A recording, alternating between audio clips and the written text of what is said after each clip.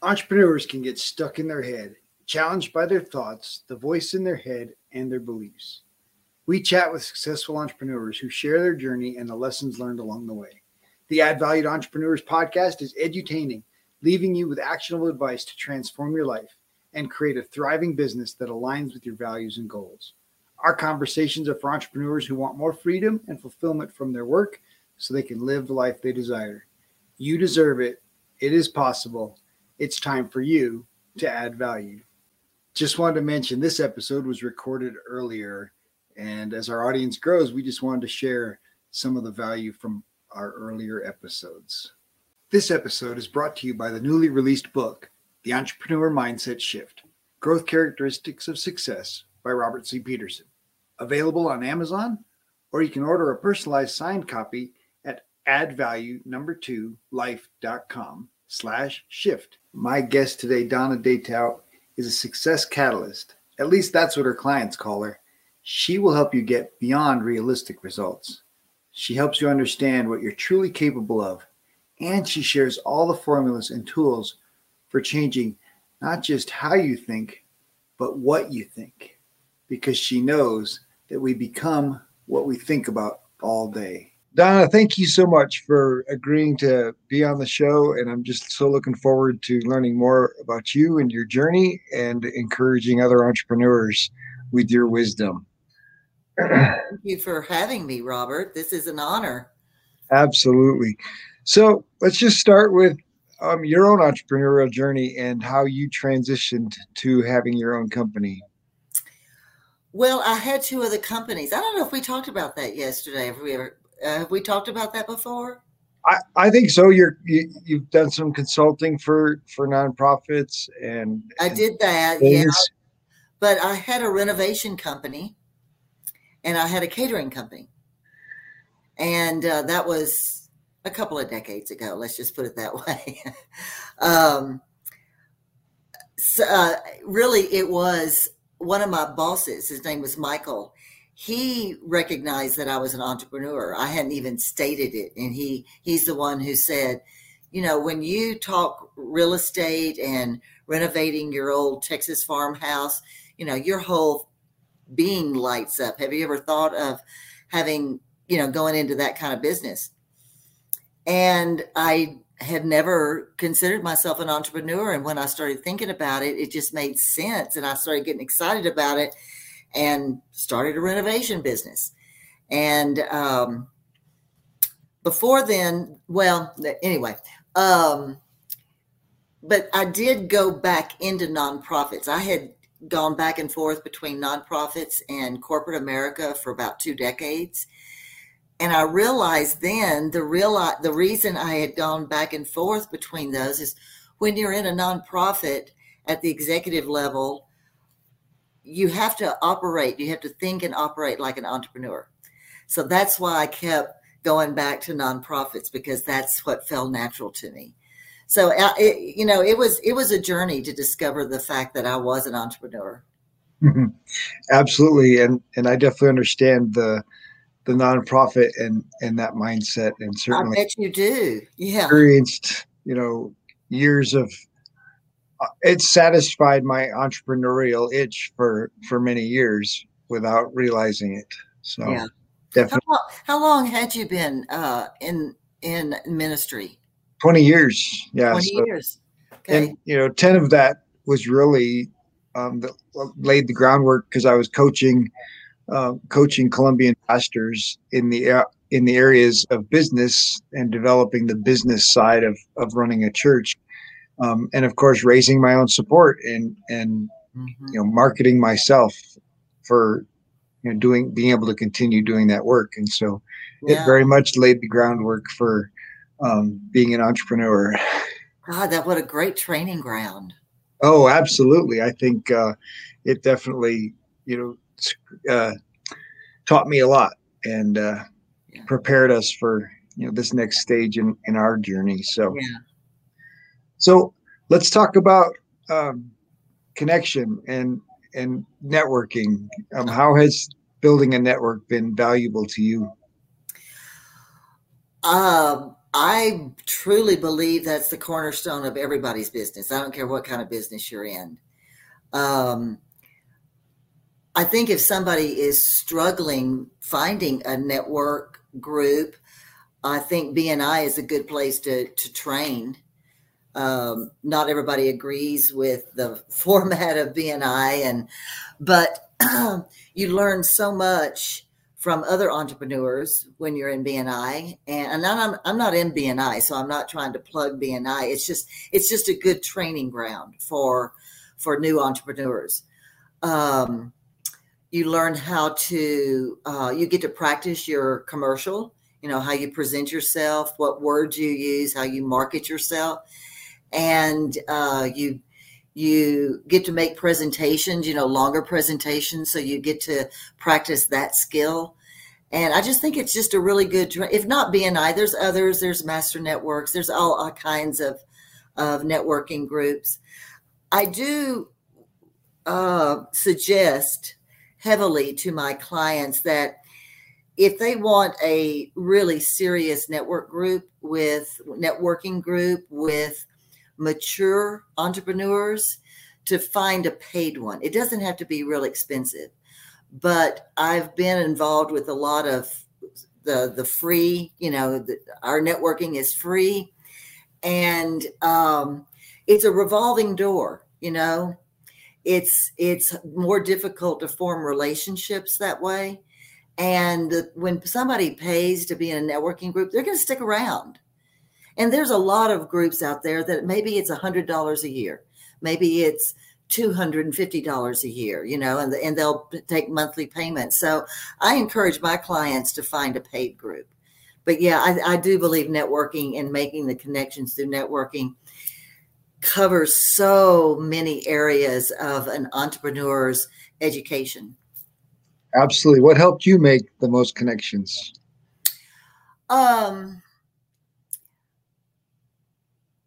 I believe it was visiting a lot of networking groups in the beginning.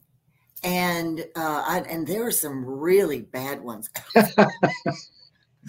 I mean, really bad ones. Things to look for is if you're visiting a networking group and people afterwards, they start pouncing on you, and saying, I want to meet with you and I want to share with you my product or, my service, blah, blah, blah. That's a red flag. Yeah, because they're there to sell. They're not there to make connections and to form relationships. And as you know, Robert, the foundation for everything in our business is forming relationships. Absolutely. And actually, I think it goes beyond the relationship. I think it's forming friendships. I really think it's forming friendships, and just stop thinking about it in terms of any kind of relationship. If you go into it with, I want this person to be my friend, or I'm going to find out if we can be friends, it's a lot different than just saying, I'm going to go into this one-to-one meeting or, coffee or whatever, thinking that you're just forming any type of relationship. Absolutely. That's a very nice way to look at it. And certainly, it goes much deeper than, I think that was a real wake-up call. My wife just had this recent medical incident, and Serious. Yes, ma'am. To see how many of my business network were willing to reach out and to support us and provide just, love and encouragement, was priceless. But it also showed that the network wasn't about making a sale. It's a network about, having friends and lasting relationships that we're going to do stuff together, regardless of whether we do business together. Yeah. I'm here for you no matter what. Absolutely. And that really emboldened me in that we're doing the right thing, right? By building the business the way that we've built it and making the relationships. Some people would say, oh, it takes so much longer, but the truth is sometimes you don't, the person you meet isn't prepared to do business with you right away, or they're not prepared to give you a referral right away. But if you've honored the relationship, when the right time comes or the right person comes into their circle, they're going to say, oh, yeah, I remember Donna. I'd met her a while back, but she's going to be a perfect coach for you. And let me introduce you. And that's so much more valuable. Mm-hmm. Well, and a lot of what we're talking about, it seems like are the basics, but we never can forget the basics. We're always in the basics. You just don't conquer the basics and then leave them behind. You constantly develop them. And that KLT, that know, like, and trust, that is essential. It's just essential. Nobody's going to refer me or refer you to one of their friends if they don't like you and if they don't know you and they don't trust you. Yeah, absolutely. So what helped you? I know that gratitude is a big part of your character, and how has gratitude been beneficial in your personal growth and in the development of your business? Whoa. Gratitude is, I think I can safely say, Robert, it's the number one most important thing in not just my business, but in my life. I didn't learn this 30 years ago, even 20 years ago. I learned this just a little while ago, just a few years ago. I've always been a positive person and I've always been thankful, but I wasn't consistent. I didn't know the consistent mindset of gratitude was as powerful as it is. So what I've learned, and you know this too, gratitude along with love, or, in addition to love, those are the two highest states that we can be in vibrational wise, if we want to raise our vibrational level. And so I start my day every morning. First of all, I get up early and I have my time, my quiet time. And the first thing I do is write out my gratitudes. That is, I will not miss that, because that sets the day. It just sets the whole mindset. It sets my heart. It sets my spirit, everything about me. It helps me to greet the day. And I don't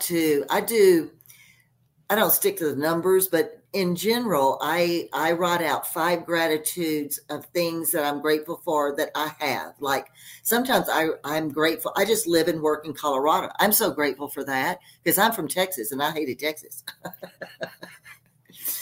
No comment. And so I write out the things like I'm grateful for an abundance of clean air and clean water and healthy food. But sometimes, I'll get more specific and I'm grateful. Sometimes I write out, I am grateful of being grateful. That's it. Just that. And then the next 5 or so that I write out are things that I'm grateful for that I know that are coming my way. So these are all tied into my goals. I call them the BHAGs, the big, hairy, audacious goal. That's fantastic. Yeah. And when I express gratitude, it's also a way of expressing faith that this is going to happen. Because if we don't have faith, that's a belief that something's going to happen, then it's just a wish. It's not a goal. Yeah. Did that answer your question? Absolutely. Okay. Yeah, that's fantastic. I really obviously am a grateful person and recognize how much gratefulness and love can change my vibrational frequency. And I aspire to, more understanding of unconditional love and being able to just be at that higher level of vibration more time than I am now. And so definitely appreciate that. Let's talk about contribution. How has contribution been valuable in your journey? I think that's another cornerstone. I believe that we have to learn how to give freely, and we have to learn how to receive freely.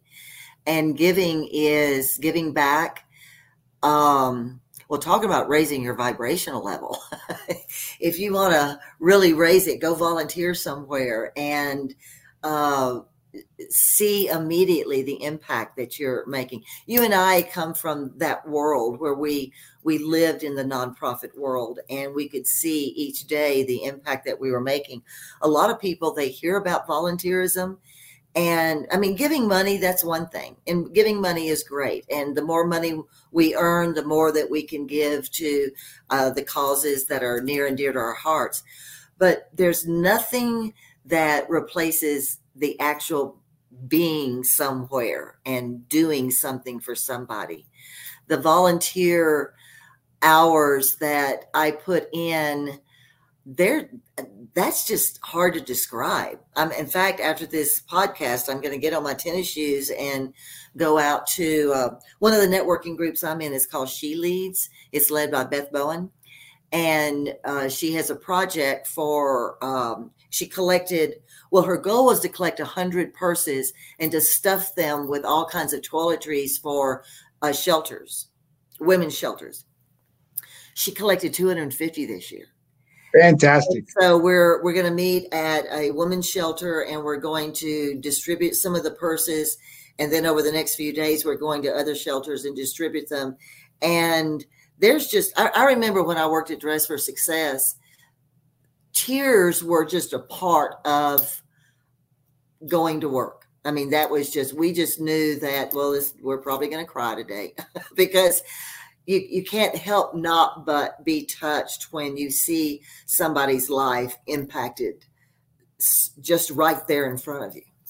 Yeah, but those are tears of, those are tears of joy, right? Tears of satisfaction. Yep. Of making a difference in somebody's life, which is really the foundation of entrepreneurship, because the best entrepreneurs are the ones that are making the biggest difference in people's lives. If you can find that place where you can make the biggest difference, you'll have the largest impact, and you'll be an uber successful entrepreneur. Yes, come from a place of service. You were here to serve others. Absolutely. That's why we're here. Yeah. Yeah. So fun. And you and I, you helped in one of my gratitude projects, one of my contribution projects last year, when I decided on my birthday to bless our dinner server with this huge tip. And I got 20 of our friends that all helped contribute, and we were able to give a server a $500 tip. And she didn't believe it. Like, she was like, she came back, and of course she came back crying, and she's like, this isn't for me, right? What do you mean? And yeah, it's a gift. It's just that was a lot of fun, and definitely plan to do that more often, and just what a way to change somebody's evening, right? Like, just change their life. Yeah, absolutely. So here's something you had no idea was coming to you tonight, and have a great night. And I can't wait till the time when I just leave $500 tips on a regular basis, right? One of, two things about that. I had learned a few years ago, my mentor, Bob Proctor, said, tip the bill. Tip the bill. And I thought about that, went, whoa, because, we get takeout and it's like $30, no big deal. So you leave them $6 and that's what they expect. But watching them walk away, because, that's one of the first things they do. They see how much they get tipped.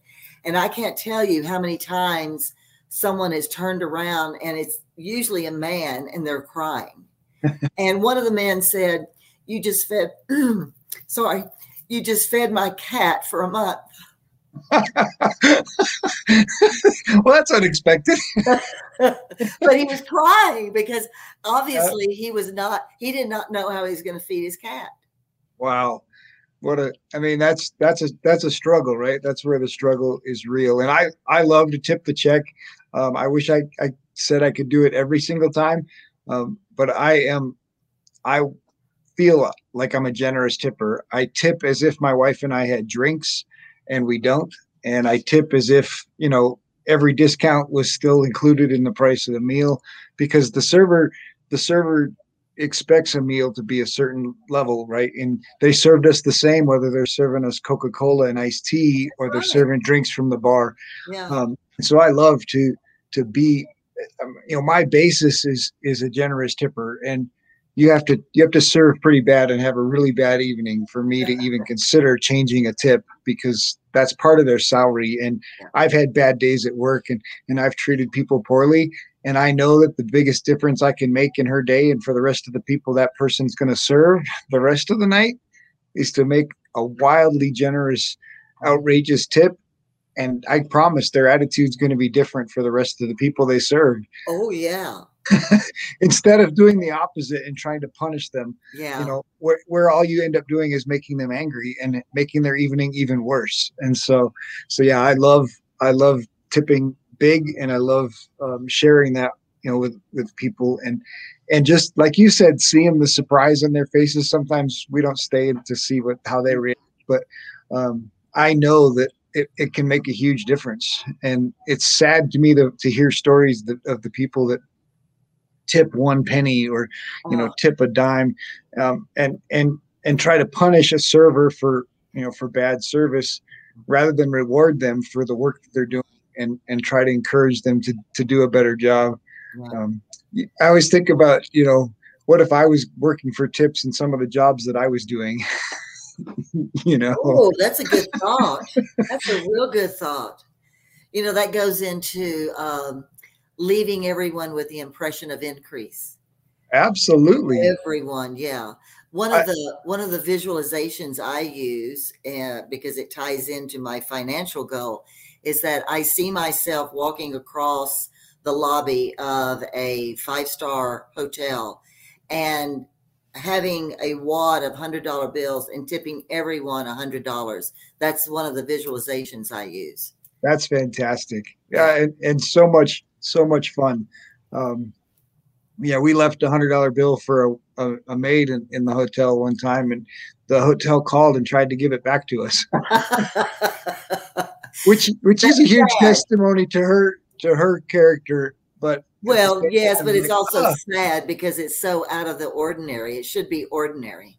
Absolutely. Yeah.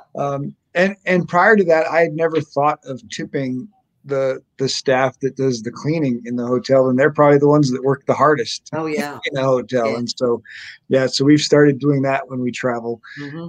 I just love being able to bless people, and look forward to blessing more and more people with our opportunities to travel and serve and meet people.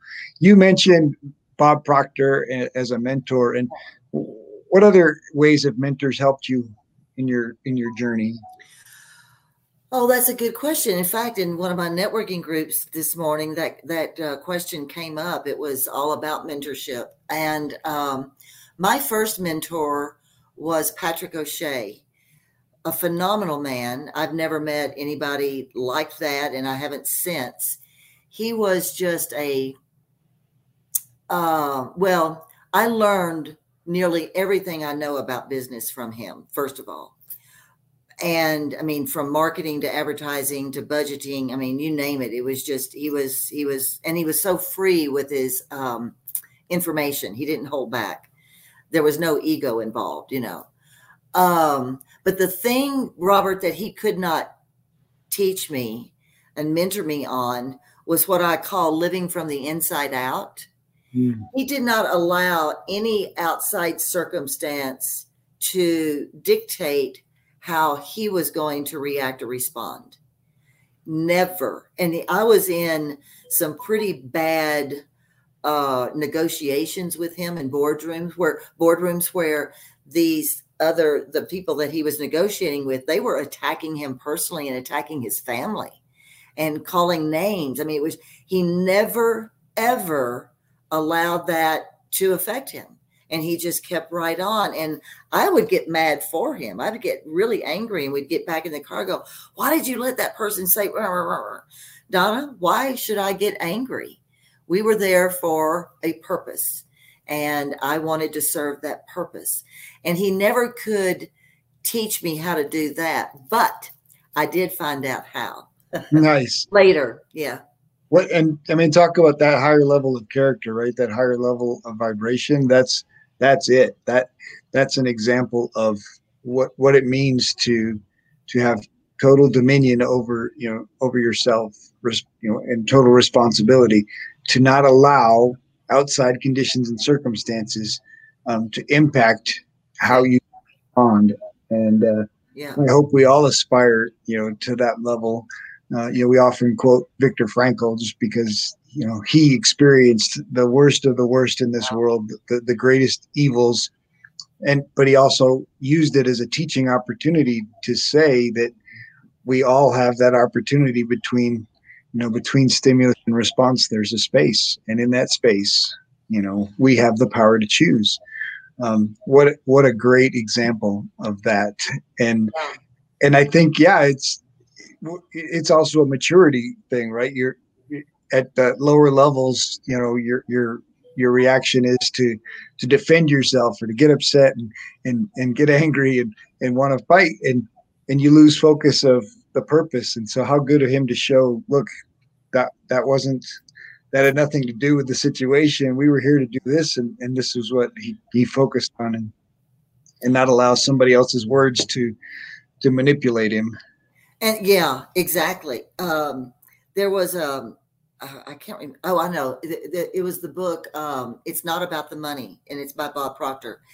And he talks in there about how, unfortunately, we do not think about forgiveness in the workplace.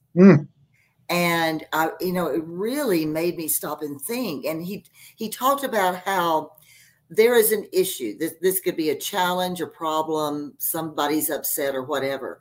But what happens is all of this emotion gets collected around the issue. And so people start responding and reacting to the emotion, not to the issue. And when I could see that picture of, oh my God, that's it. So when you can take away all the emotion and just look at the issue, and he says that 5% of the problem, and he was talking about the workplace, is 5% is the issue. 95% are the emotions that everybody has around that. And when I grasped that and learned it and started sharing it with my clients, they were like, oh my God. And so they would call me and go, okay, this is just what happened. Do you think this is? I said, yep, that's the emotion that, your staff was reacting emotionally and they forgot about the issue. And so just keep bringing it back to the issue. And it's been such a turning point for so many of my clients, just for that one tip, to extract all the emotion and just deal with the issue. Yeah, that forgiveness statement is so powerful. I deal with my clients pretty early on in the process and ask them, who do you need to forgive? And of course their response is, what do you mean? All my business relationships are good. I'm like, no, who do you need to forgive?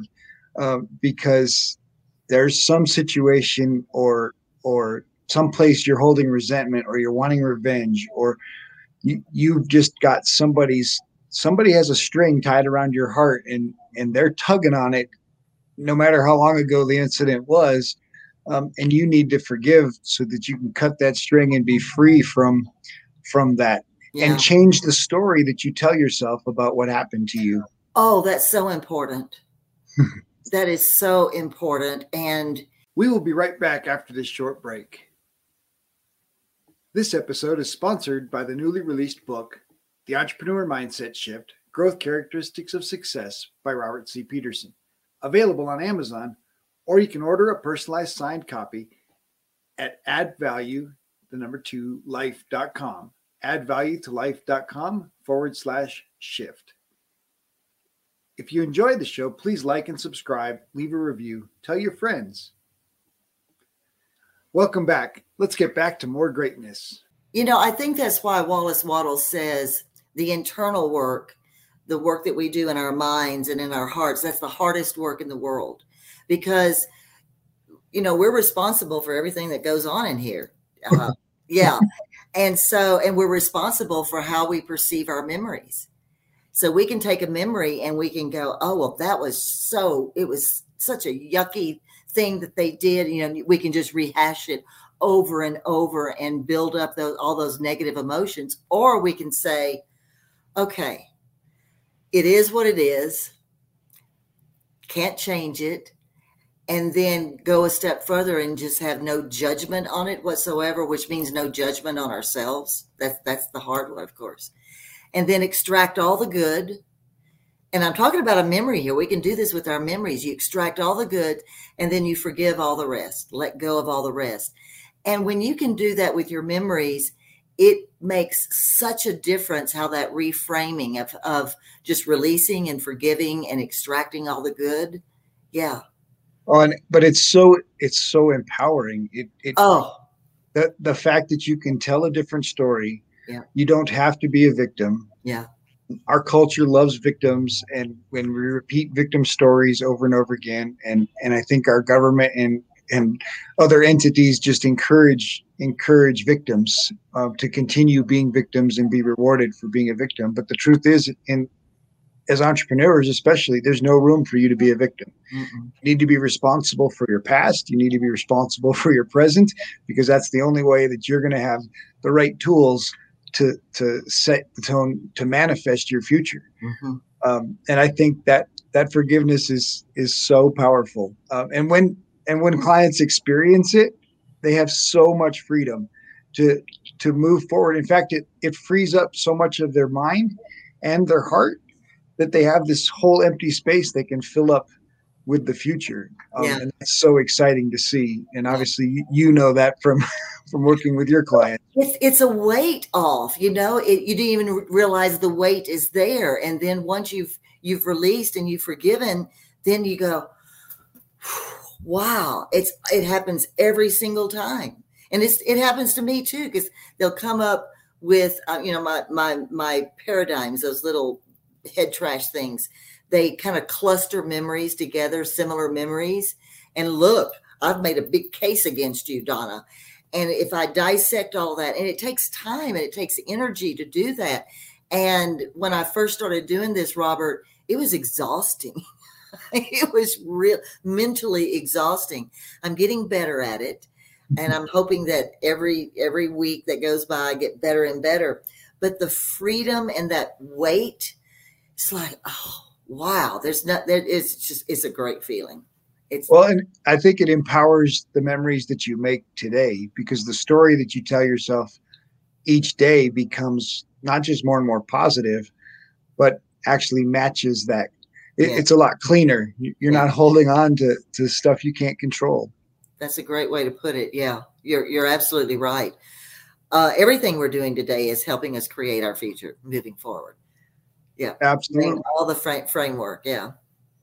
So let's talk about your niche. How did you choose your niche? Well, my niche has changed. Somebody asked me a few weeks ago. I've been a coach for 12 years. I think he said he had been a coach for 3.5 years. And he said, what is the one thing that you can tell me that served you the most? Now, that's a hard question to answer. But one of the things that popped into my mind was just having the ability and the openness to accept change and to substitute different modalities or different ways of coaching. Because I started out coaching in nonprofits. I was like you. I kind of laid the foundation while I was in a nonprofit. I was coaching other executive directors, and I was coaching our clients. Then I started coaching nonprofits. Hated that.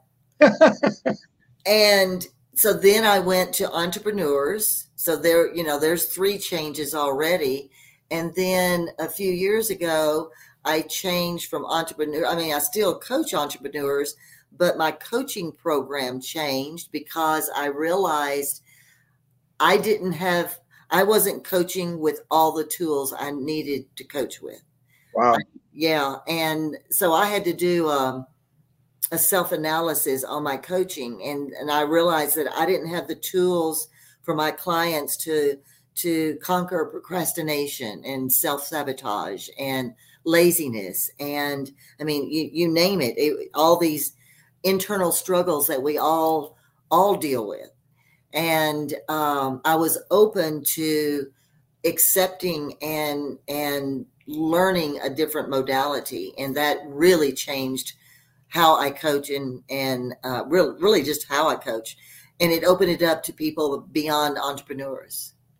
So my niche has widened quite a bit. Yeah, even though I will niche within a niche, I still like 3 years ago I would not have coached a school teacher. But last year I coached school teachers. They needed it. They were struggling. God, they were struggling. Yeah. You're the third, I think you're the third coach that's mentioned working with school teachers. And I don't know if your experience is similar to the others, but most of them are now free from teaching. They all quit. They all resigned early. Yeah. Yeah. And that I have two feelings about that. I'm torn because I'm so excited for them because I understand the power of entrepreneurship and the opportunity to teach through entrepreneurship and impact the world. And yet I'm heartbroken for our education system that isn't rewarding the people that are the most valuable. And of course, I've long been an advocate or made the statement that our education system was way overrated. And my kids' teachers and stuff didn't appreciate that because I'd take my kids out of school for 2 weeks and take them to Africa rather than, because that was more important to me than them learning English and some of the things they learn in school. And so I set a bad precedent for my kids, and I'll admit it. They both graduated from high school. They've both dabbled in college, but both of them can self-educate. And both of them have a much bigger cultural view of the world than 95% of their classmates. Good for you. Good for you. Well, our education system, bless its heart. I mean, that's a whole. I mean, that's why there's so many books written about it and all that kind of stuff. But they teach us how to memorize information and regurgitate it back, and then we get to move on to the next class. Some teachers, and I know these teachers because I had some. The good teachers teach us how to think critically. They teach us how to learn no matter what we're learning. It's not just a regurgitation. And that's why, your kids, your children, they are learners. They're not just regurgitators. They've learned how to learn. And so they can self-learn the rest of their lives. Yeah. And certainly this isn't a podcast about our education system. But as far as entrepreneurs go, the ones that are willing to learn, the ones that are willing to step out of that paradigm and step into a new paradigm of self-learning, of personal growth and development as a lifestyle. Yeah, self-awareness changes everything. With awareness. My brother-in-law has literally just become my client, and when he was in 8th grade. Oh, congratulations. That's not easy. Yeah, no, it's fun actually. So in 8th grade, he's 10 years younger than my wife. He got labeled as ADD. He got stuck on, the meds, and his family couldn't control him. And of course he hated school and was terrible in school. But his teachers literally said he doesn't need to know. I said he doesn't know how to read and write. And they're like, oh, it's okay. And they just kept passing him from one grade level to the next. And he was functionally illiterate. And now he owns an RC store selling RC toys in Arizona. And he did $1 million in revenue last year. And not only did he read his first book since becoming my client 2 months ago, he's read 8 of them. Wow. And so once it turned on, he realized that he could be a different person and that there was something different out there for him in his relationships and for his business. He just lit up, and he's reading all of these foundational books. And right now he's reading Atomic Habits by James Clear. And I think he's also reading a relationship book on, not going to remember the name, Les Les and Lindsay Perry, I think, are the authors, or I'm Les not and Leslie familiar. Perry. Yeah. They're it's a Christian couple that writes about marital relationships, and so he's just recognized that he was going through the motions, trying not to be just like his dad and turning out just like his dad, and that was his wake up call. And I'm so proud of him. Just that desire for personal growth and to be a lifelong learner, even if you get it in your 40s or 50s, it's still so valuable to see that light bulb come on. He's become a sponge. He's just like a sponge now, soaking up all the good stuff. Where's this been all my life? Absolutely. Well, it's kind of scaring everybody around him, because he's got relationships and friendships. They're like, who are you? But it's changed his life. Yeah. Yeah. And that's what can happen is you can change your life and you can take control of it, and love to see teachers taking control of it, and they'll still have the opportunity to be teachers, because I think entrepreneurship is the way to save the world. Entrepreneurs are going to be the ones that make the biggest difference and have the biggest impact. Yeah. So I'm excited for people like you that are coaching teachers and helping them, find a different niche and find a way to support their family, and yet still be able to add value and be teaching the world in a way that the world wants to listen. Well, and they regained their passion. I mean, they started teaching because they were passionate about it. And then, of course, we won't go into it. The system just kind of took over, and the passion went away. And when they became realigned with themselves and realigned with what they really want, the passion came back. Oh, that's so good. Yeah, it's wonderful to watch when somebody goes, oh, yes, absolutely. This is what I want. Absolutely. Yeah. So what do you love to do in your free time? Cooking is my hobby. Oh, there was a reason I had a catering business, and I like to make up recipes. My favorite thing in the world, Robert, is to go into somebody's kitchen or my kitchen, and I can't go to the store. I have to use whatever's there and make up something, create something.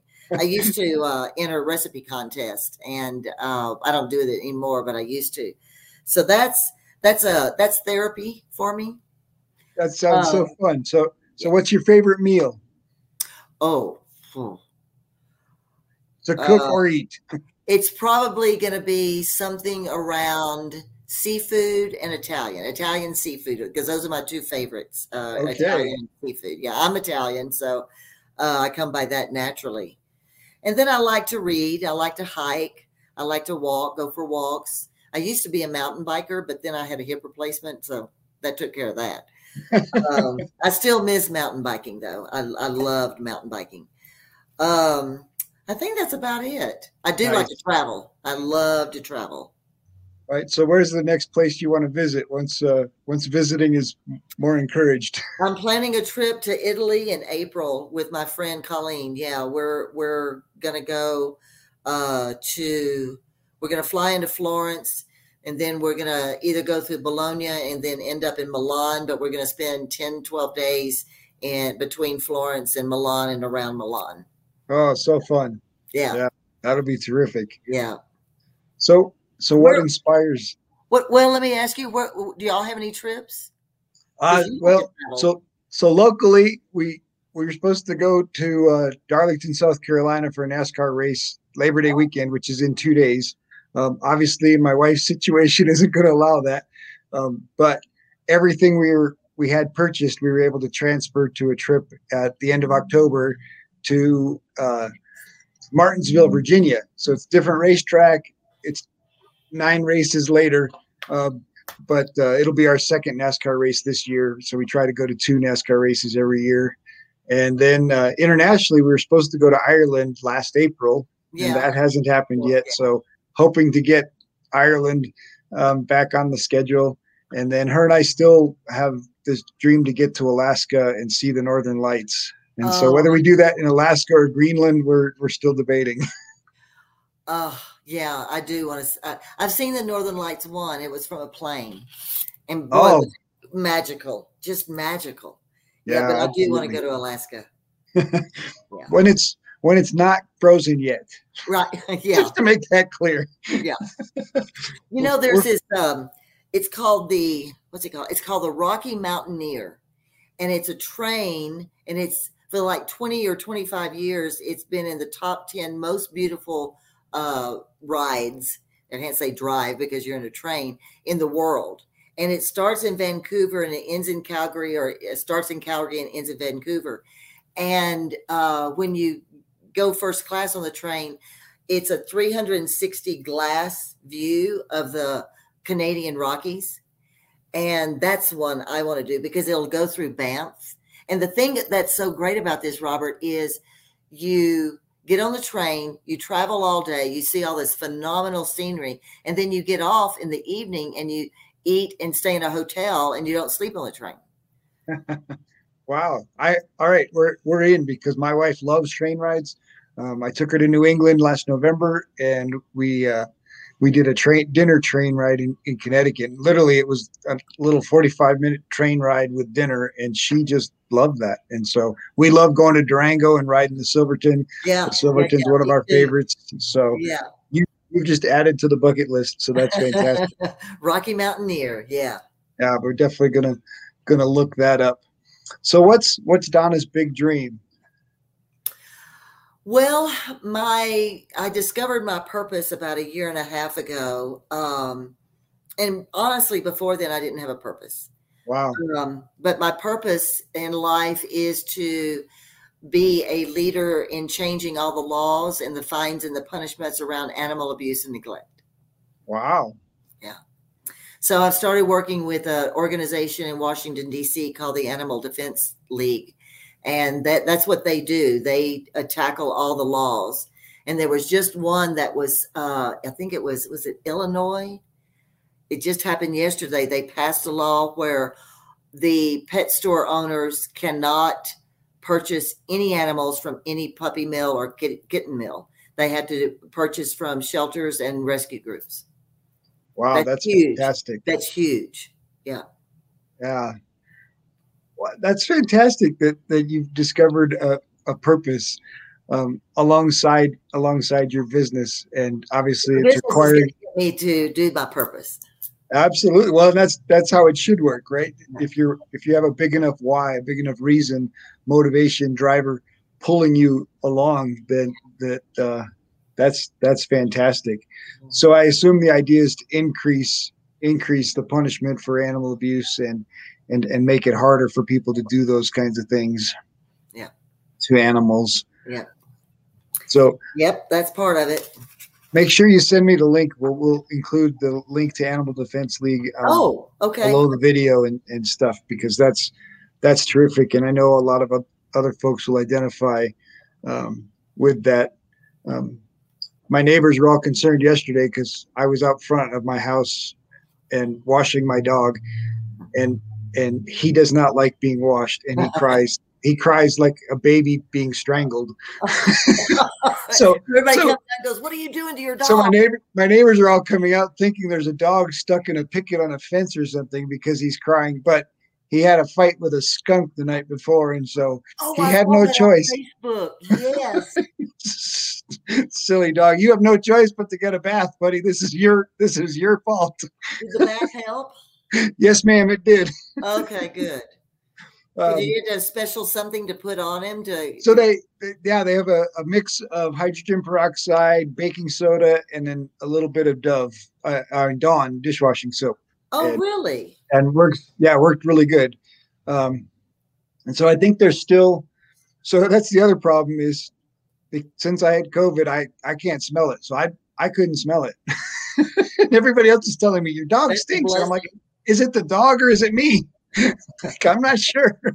So yeah, that's fun. And we adopted him before this, in the midst of all this. He's an adopted dog. We were fostering him because he was going to get put down at the beginning of COVID when they closed all the shelters. And my kids were living at home at the time, and my grandson was living here. And everybody's like, "Oh, we got to keep him and have a dog." And of course, now we've had him for a year, and they all moved out. So you know what we call that, Robert? We call it a failed foster. Yes, yeah. I know. I I definitely foster failed, but he's actually a terrific dog.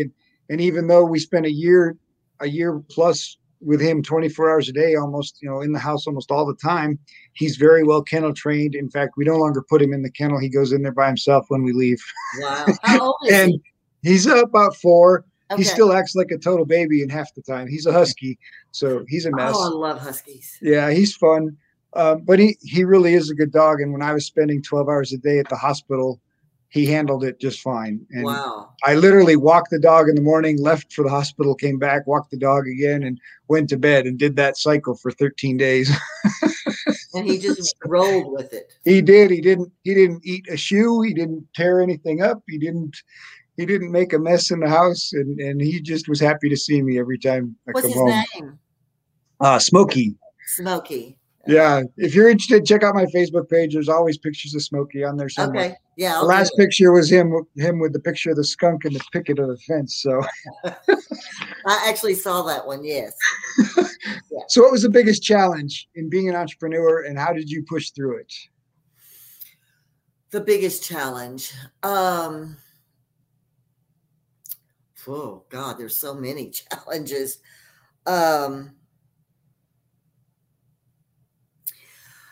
I actually think the biggest one was figuring out effective action steps to take every day versus just staying busy. Ooh. I think that was the one, because I'm still working on that. I'm still finding myself going, you don't need to do this, Donna. You can do this at night. You can do this anytime. You're just filling up time. And learning how to recognize what is actually effective in getting me to my goal, and what is just spinning the wheels and getting just making time pass. That's why I know that it's so important to have a BHAG, a big, hairy, audacious goal, because that's what pushes us. That's what changes us. And that's what, when you have this BHAG, this big, hairy, audacious goal, you want to find out how to get there. You want to find out what I've got to do to get there. And that's discovering those effective action steps. Absolutely. I try to help my clients understand you need an outcome goal. You need that big, hairy, audacious goal. But then our job is to really figure out what are the process goals to get there. Yeah. And narrowing down those process goals. Sometimes we call them revenue generating behaviors. Focus on the things that are going to generate the result that you want. And it can be a challenge. It's harder to break those down and figure those out, and then hold yourself accountable to them. Yeah, that's it. Be honest and hold yourself accountable. Holding ourselves accountable, that is a lifelong process. That's why we need coaches. Woohoo! Yeah. I think that's a third of coaching, is just the accountability part. Absolutely. Yeah. And that's why it's so valuable, just to have another voice that can encourage you and support you, but also can say, wait a minute. Yeah. Hey, let's back up here. Let's talk about that. Yeah. Absolutely. Yeah. Donna, this has been so fun. Thank you so much. Just the last thing I ask everybody. So if you're sitting across the table from a young entrepreneur, what would Donna's words of wisdom be?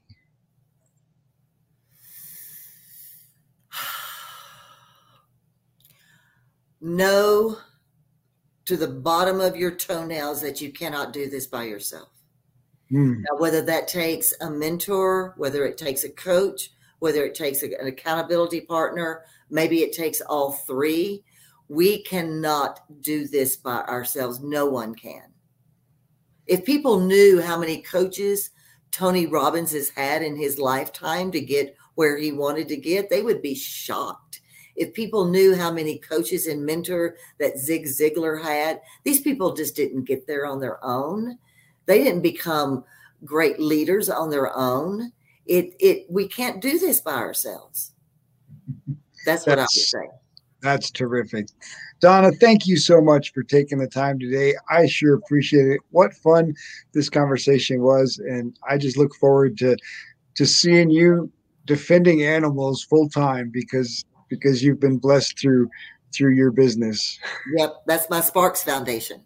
That's fantastic. Yeah. Thank you, Robert. I appreciate this. This has been a great opportunity. And I mean, 2 days in a row now, we've had these fabulous conversations. So I hope we continue. Absolutely. If you enjoyed the show, please like, subscribe, or leave a review. We have a free gift for you at addvaluemindset.com. That's addvaluemindset.com. We've collected some of the best mindset secrets shared by successful entrepreneurs on our podcast, and we want to give them to you for free. addvaluemindset.com. In our next episode, Russ Hedge and Robert talk about relationship marketing, the value of creating connection to transform your life and business. It is important for people to start living with intention and to live the life they choose. Russ believes that all growth starts with connection.